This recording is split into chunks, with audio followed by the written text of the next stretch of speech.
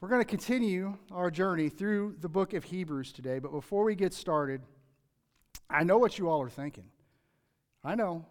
And I just want to reassure you, after reaching out for weeks and weeks, SeaWorld was unable to get us the plastic guards necessary to protect you guys, so we will not have horse slips today.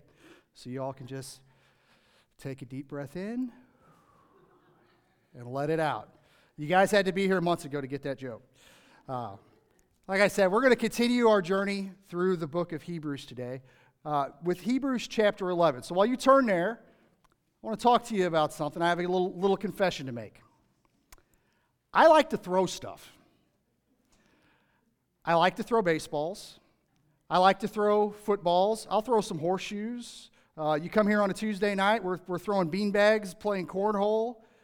Love throwing money away so I can throw fishing lures into the water. Love to throw stuff. But my very favorite thing to throw, the number one thing I look forward to throwing, is kids. I have done this since before I could remember. Man, a little kid, little baby, and I mean just throw them up in the air. Now, my youngest son, Caden, I don't know, he was just aerodynamic or what, but I mean, I could chuck him like he could dunk a basketball. And man, I would just toss him way up in the air and I would catch him. Mom would freak out. No, he's fine, But he would never freak out. Not one time, not one of my kids that I've tossed up in the air, or any other kid I've tossed up in the air. Kyler Richardson's kids will stand in line for me to throw them in the air.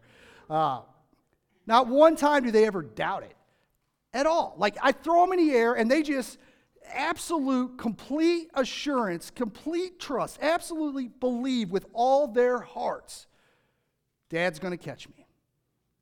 Not a doubt in their mind. Nothing. Every single time. Doesn't matter. And granted, I mean, the younger kids, maybe they've seen me do it to the older kids or whatever. They've seen me do it a few times. So they've had maybe some little bit of experience or something in the past that could give them some trust. Or maybe not. It didn't matter. They trusted every single time that I wouldn't drop them. And I never did. It's faith. It's faith. Just believe it. And as we start Hebrews chapter 11, the author of Hebrews, he wants to talk to us about faith. We'll jump right into this thing.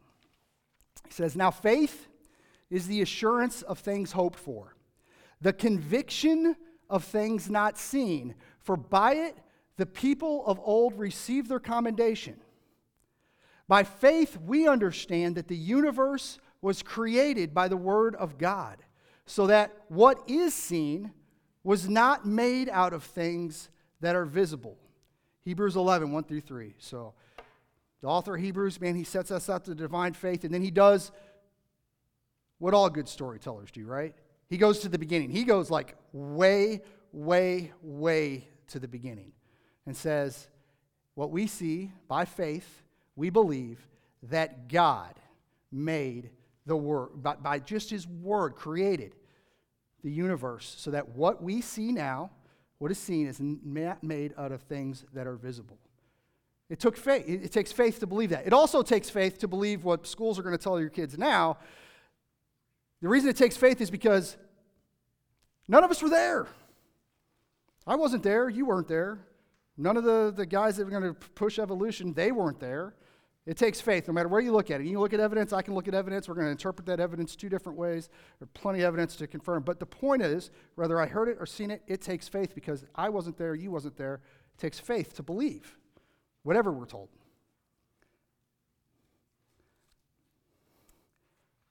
Faith, the assurance of things hoped for. So I throw the kid in the air, he feels assured.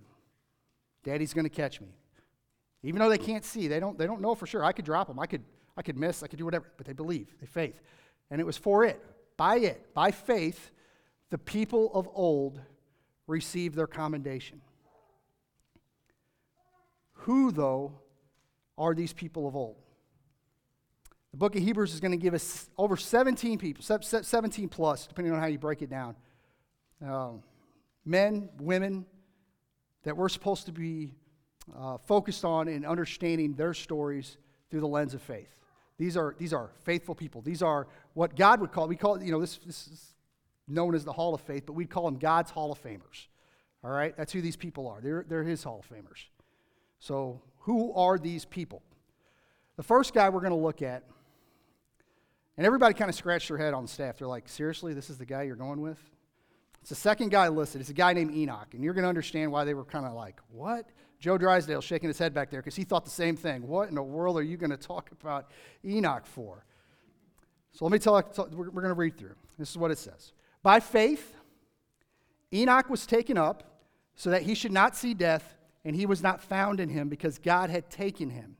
Now before he was taken, he was commended as having pleased God. And without faith, it is impossible to please him. For whoever would draw near to God must believe that he exists and that he rewards those who seek him.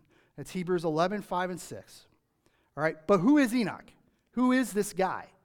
All right?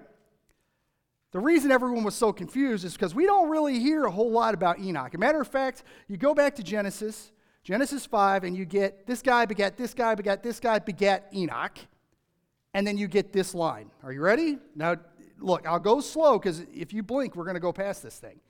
Enoch walked with God, and he was not, for God took him. Genesis 5:24. That's it.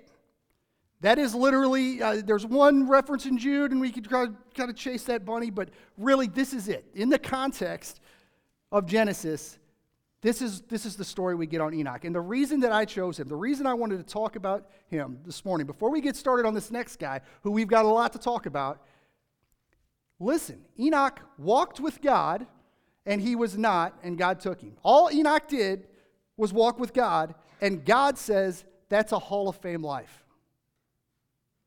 Every single person in this room, I don't care who you are, if you have faith in every single morning, you can get up and you can, by faith, say, God, here I am. What do you want me to do?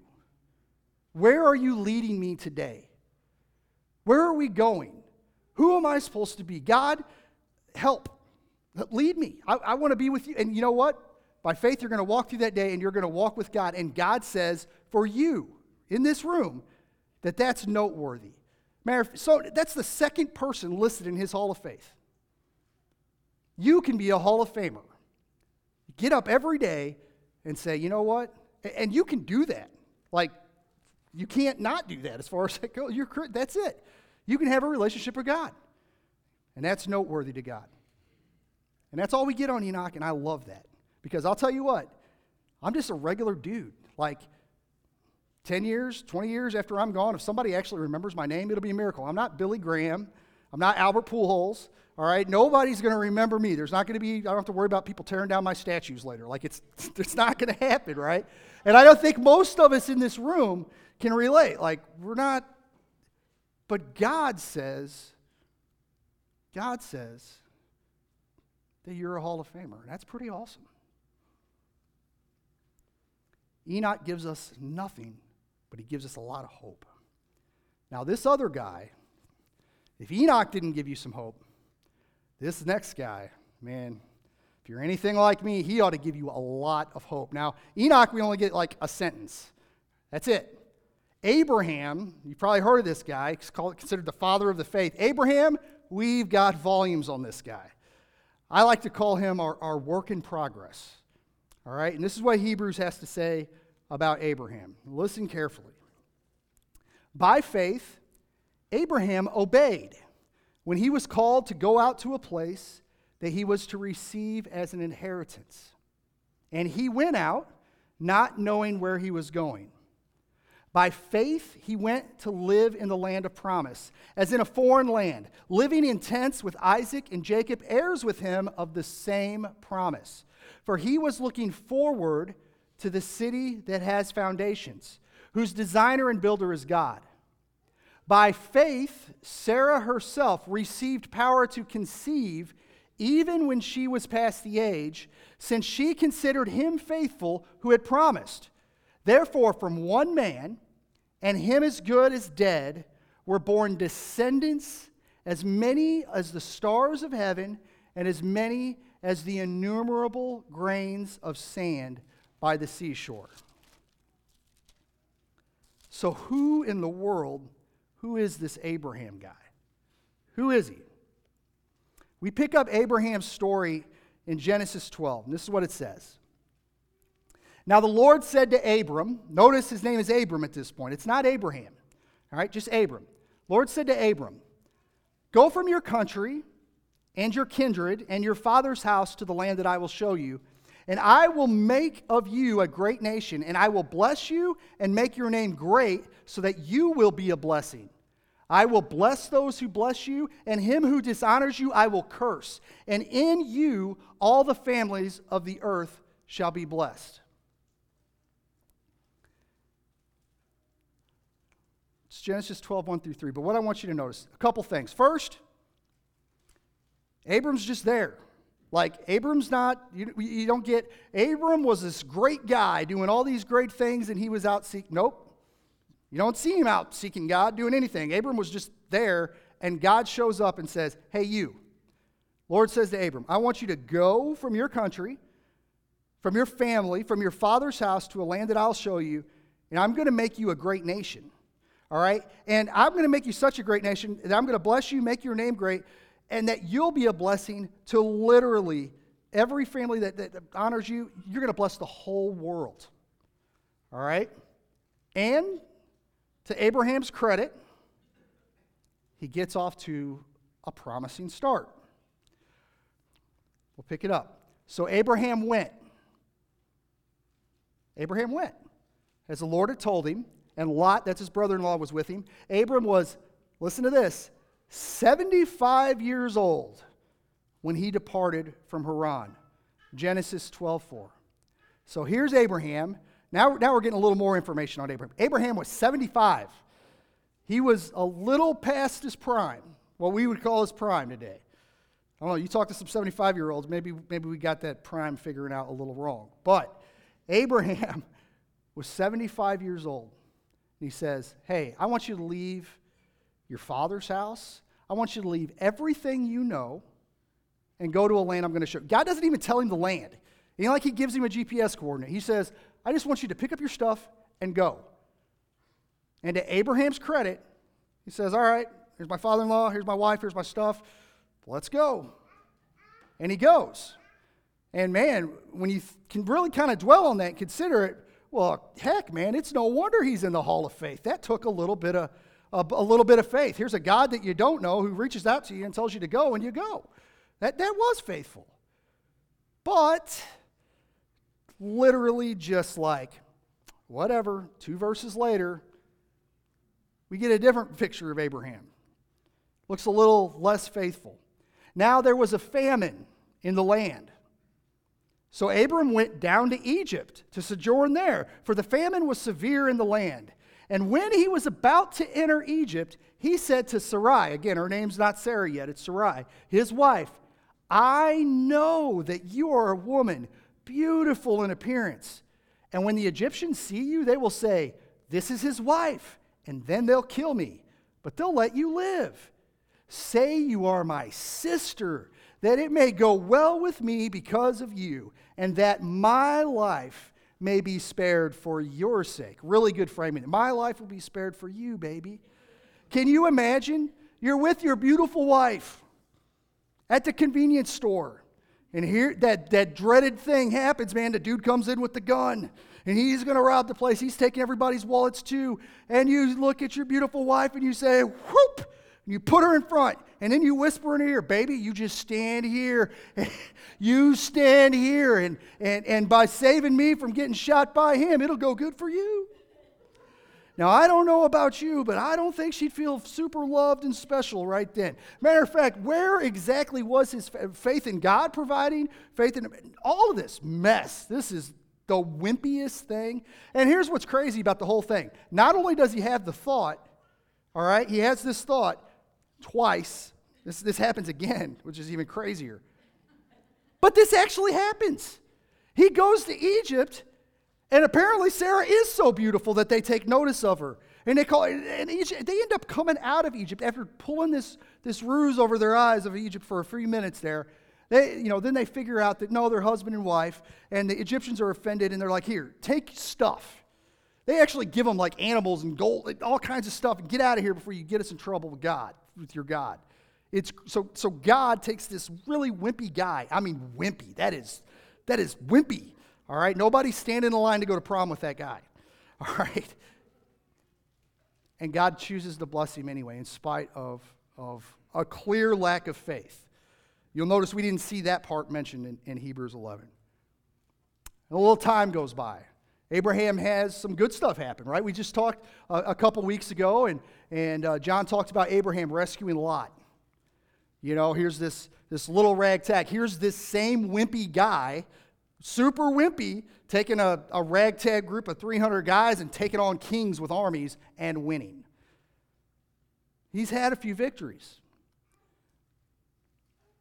He has a few other struggles. But in the end, God reaffirms his promise to Abraham. We pick it up in 15.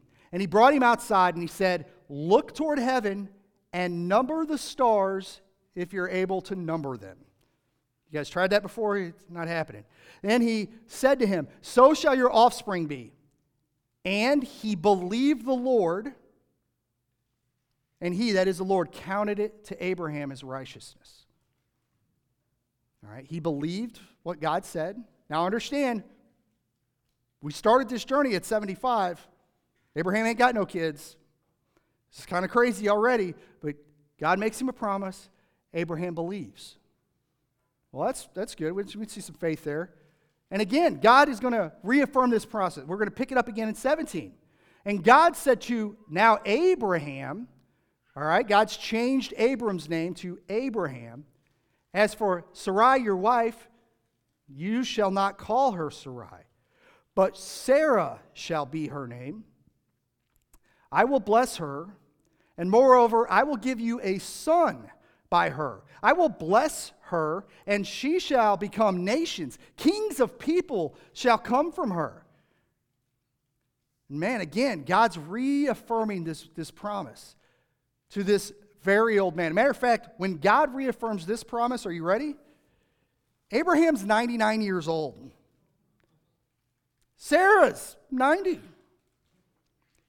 And I promise you, and again, they don't have an heir. And here's what's crazy. Right before this, all right, we could have spent like 3 weeks going through the Hall of Faith, just so you know.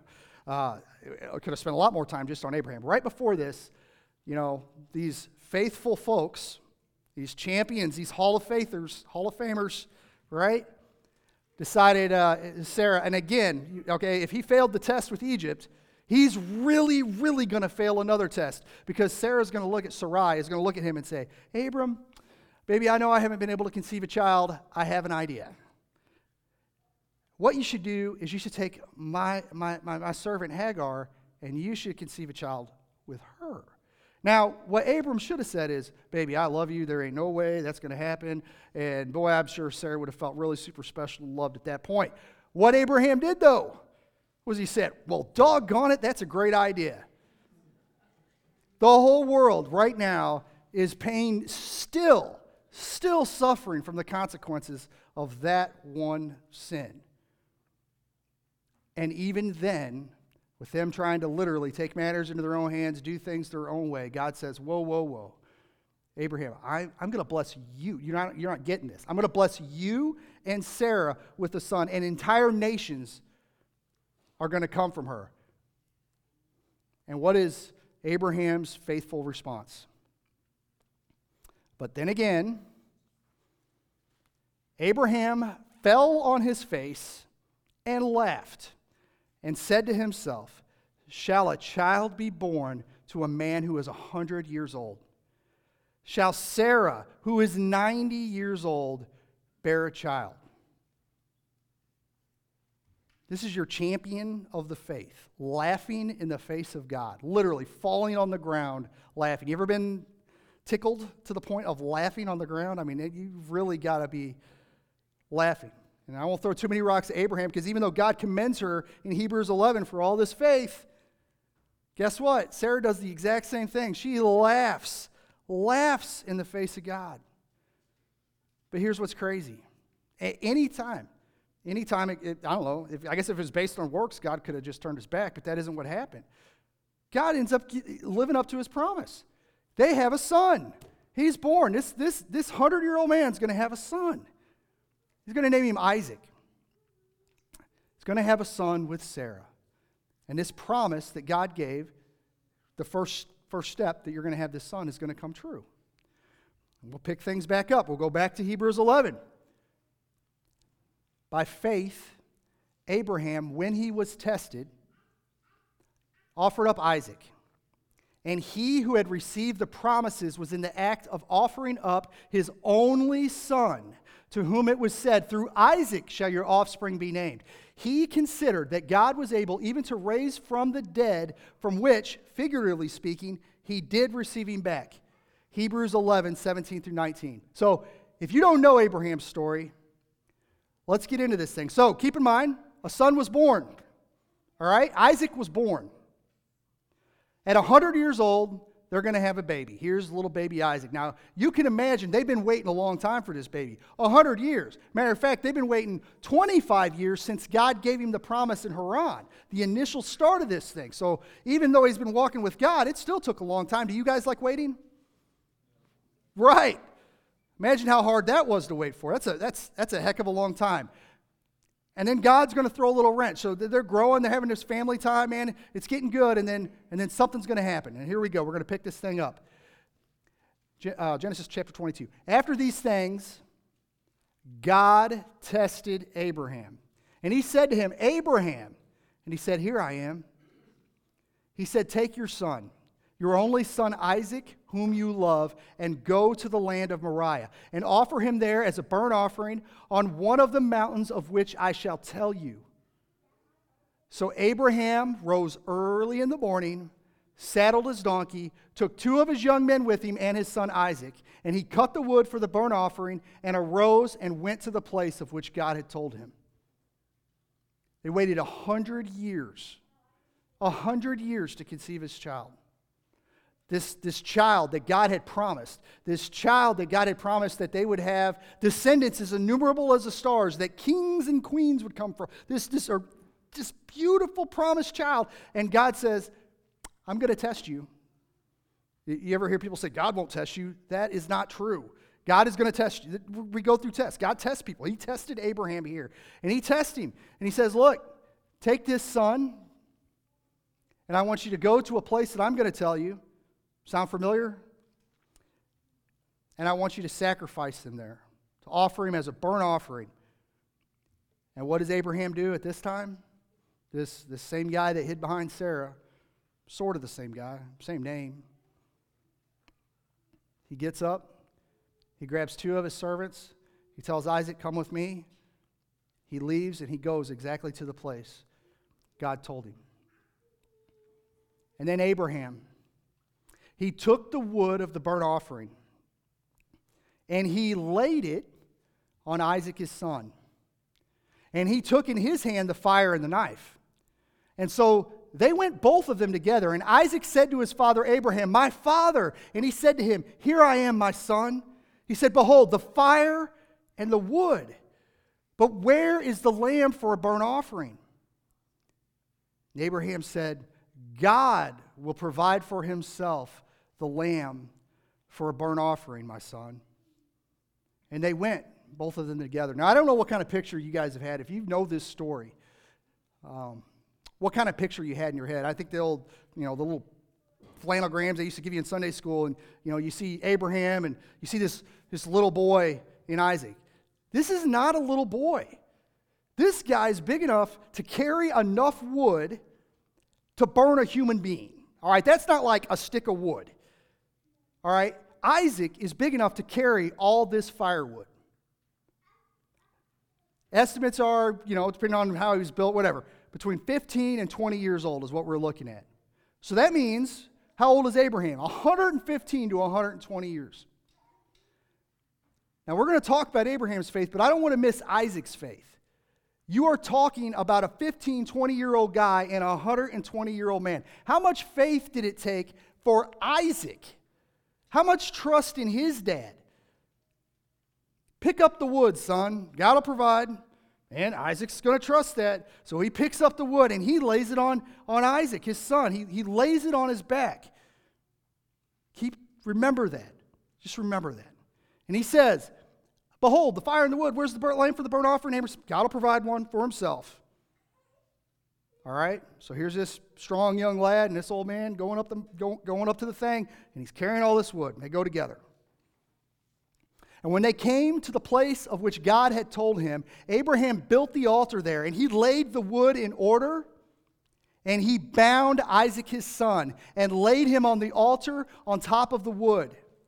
And then Abraham reached out his hand, and he took the knife to slaughter his son. But the angel of the Lord called to him from heaven and said, Abraham, Abraham. And he said to him, Here I am. He said, Do not lay your hand on the boy or do anything to him, for now I know you fear God, seeing you have not withheld your son, your only son, from me. So here's Isaac and Abraham. And they walk up to this place, to this stone where they're going to do this sacrifice. This has got to happen. Isaac, who's big enough to carry all this firewood, and his old man, literally, his old man. I want you to think about that.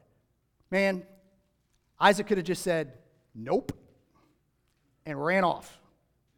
He could have said, you know what, I think that's a bad idea. How about I put you on this altar and I offer you up? Right? I mean, he's a young buck that is carrying all this. He could have done anything. How much faith for Isaac to say, okay, Dad. No, Abraham bound him up. I'm pretty sure if I'm 20 years old and you're 120 years old, I could probably resist your bounding. Isaac laid down and let his dad tie him. His dad, who waited 100 years. 100 years. Most of us can't wait 100 minutes. 100 years. Tied his son up. Drew the knife. And the angel of the Lord stopped him. Now listen to the words. Now I want you to think about this. The angel of the Lord says, Do not lay your hand on the boy or do anything to him, for now I know that you fear God, seeing that you have not withheld your son, your only son, for me. At the beginning of this, it said what? God tested Abraham. What I want you to see is, yes, God tested Abraham. But God did a whole lot of prep work on Abraham. There was a lot of experience before God brought that test. It was not like a surprise that Abraham passed the test. God knew beforehand. We may not know as we're reading the story, but God knew what Abraham was going to do. He had prepared him. He had worked on him. It is not the same Abraham. By name, sure, but he's not the same guy that said, Sarah, stand here. This is a different guy. Matter of fact, we get a whole different picture of Abraham once Isaac's born. He's seen God's promises, and here he is, faithful, just trusted. God will provide a lamb, son. Even if it means that he's got to bring you back, I don't know how this is going to work, but I just know that God provides. And here's Isaac believing in his dad and believing in the God of his dad enough to say, all right, Dad, I'm going to lay down. And it's this beautiful picture, right? It'll just be, a couple thousand years later, and there's going to be another one and only son who comes. And he's going to carry some wood on his back. And he's going to go to the place of sacrifice. And he's going to lay down, and he's going to let a guy drive spikes through his hand. A guy that he literally created. On a tree that he literally created. A guy who, the only reason that guy was so good with a hammer and a nail to drive spikes is because that guy gave him the power to do that. And he's just going to lay there. Let that happen. That lamb, God provided a ram in that situation for Isaac that day. But that was just a foreshadow. We were looking to the cross the entire time. We're getting this beautiful picture of our Lord and Savior who came to offer himself for us. Laid there just like Isaac. Just that whoever would believe on him would have salvation. eternal life. So what's the point? What's the point of looking at all these Old Testament folks? One, the first thing, Old Testament saints were commended by grace for their faith and not for their works. For by it, that is, faith, the people of old received their commendation. In other words, Abraham wasn't credited with righteousness because he threw Isaac up on an altar. He was credited as righteousness because he believed what God said. He just believed. I throw the kid up, and I catch him, and he just believes. Believe Dad's going to catch him. Just believed. Point two. Old Testament saints were made perfect in Christ so that their commendation by grace for their faith would become salvation by grace through faith in Christ Jesus, just as ours today. For by grace you have been saved through faith, Ephesians 2:8. The concept is here. I've had many people ask me, you may have wondered this. What about them Old Testament folks? How were they saved? How is David going to be in heaven? How is Abraham going to be in heaven? If we're saved by grace through faith in Christ Jesus alone, how? In the same way that you and I, in our period of history, we look backwards to the cross. We look backwards to God's fulfillment in Christ Jesus for salvation. We look back to Jesus. They looked forward. Now, they didn't have specifics. You and I, we've got the details. Which honestly, man, that gives us a lot less excuses because we've got lots and lots of details. I could literally spend every single hour of the rest of my life pouring and studying and reading this book, and I will never glean all the insights, all the wisdom, have all the details figured out. Never. We've got all of it. They didn't. They just had a promise from God. Hey, this is going to happen in the future.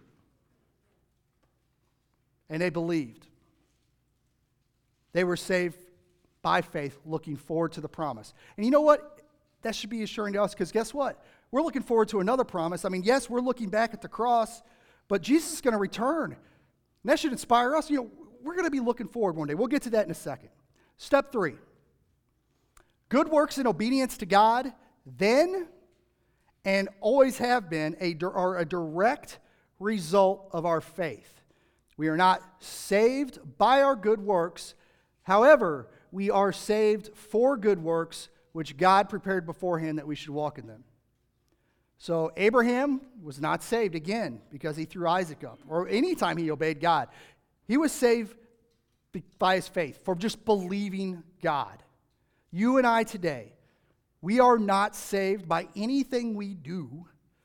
We are saved because of our faith in God. I believe God. God says, I sent my only Son, that whoever believes in him, shall not perish, but have everlasting life.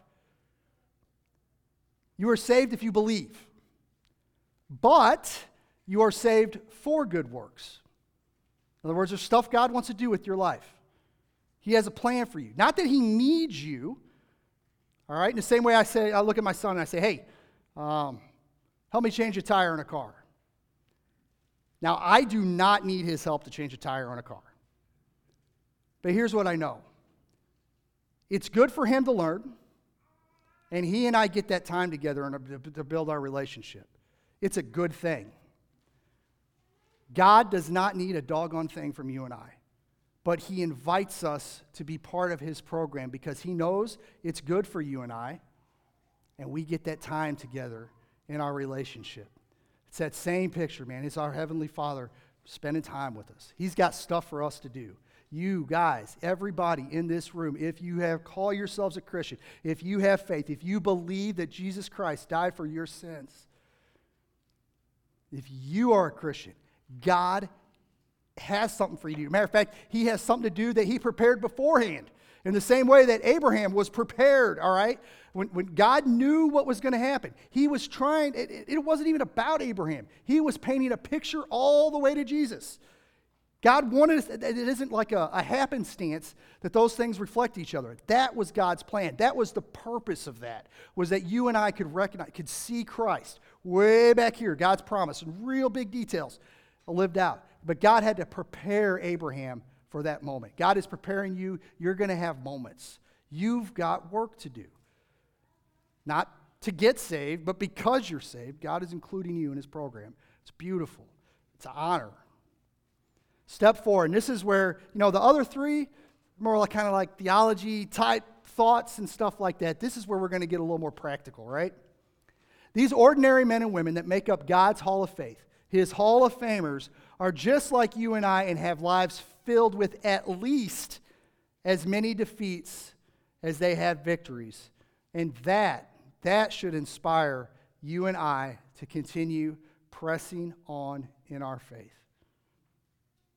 When I look back at Abraham and I see how messed up he is, but man, when I read Hebrews 11, what does the Lord call me to remember?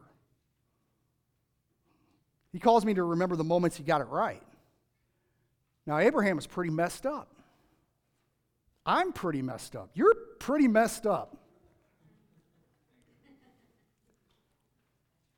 But when God looks at you, when God presents you, when he remembers you, Christian, he isn't talking about the mess-ups. Those mess-ups are just part of the plan for getting you to where you're going. Going to make the best of it, just like he did with Abraham. Sent him out of Egypt with gold and donkeys. Seriously? He used it, redeemed it for his purpose. He's doing the same thing in you and I. And when he calls you to remembrance, he calls me to remembrance, praise God for his grace. He remembers the good stuff. He remembers the good stuff. And that should inspire us. That should inspire us each, every one of us, every day, to continue forward. So I mess up. Abraham messed up. What did he do? He got up, put his nose forward, and kept going. When you mess up, man, I should have said that. I shouldn't have done this.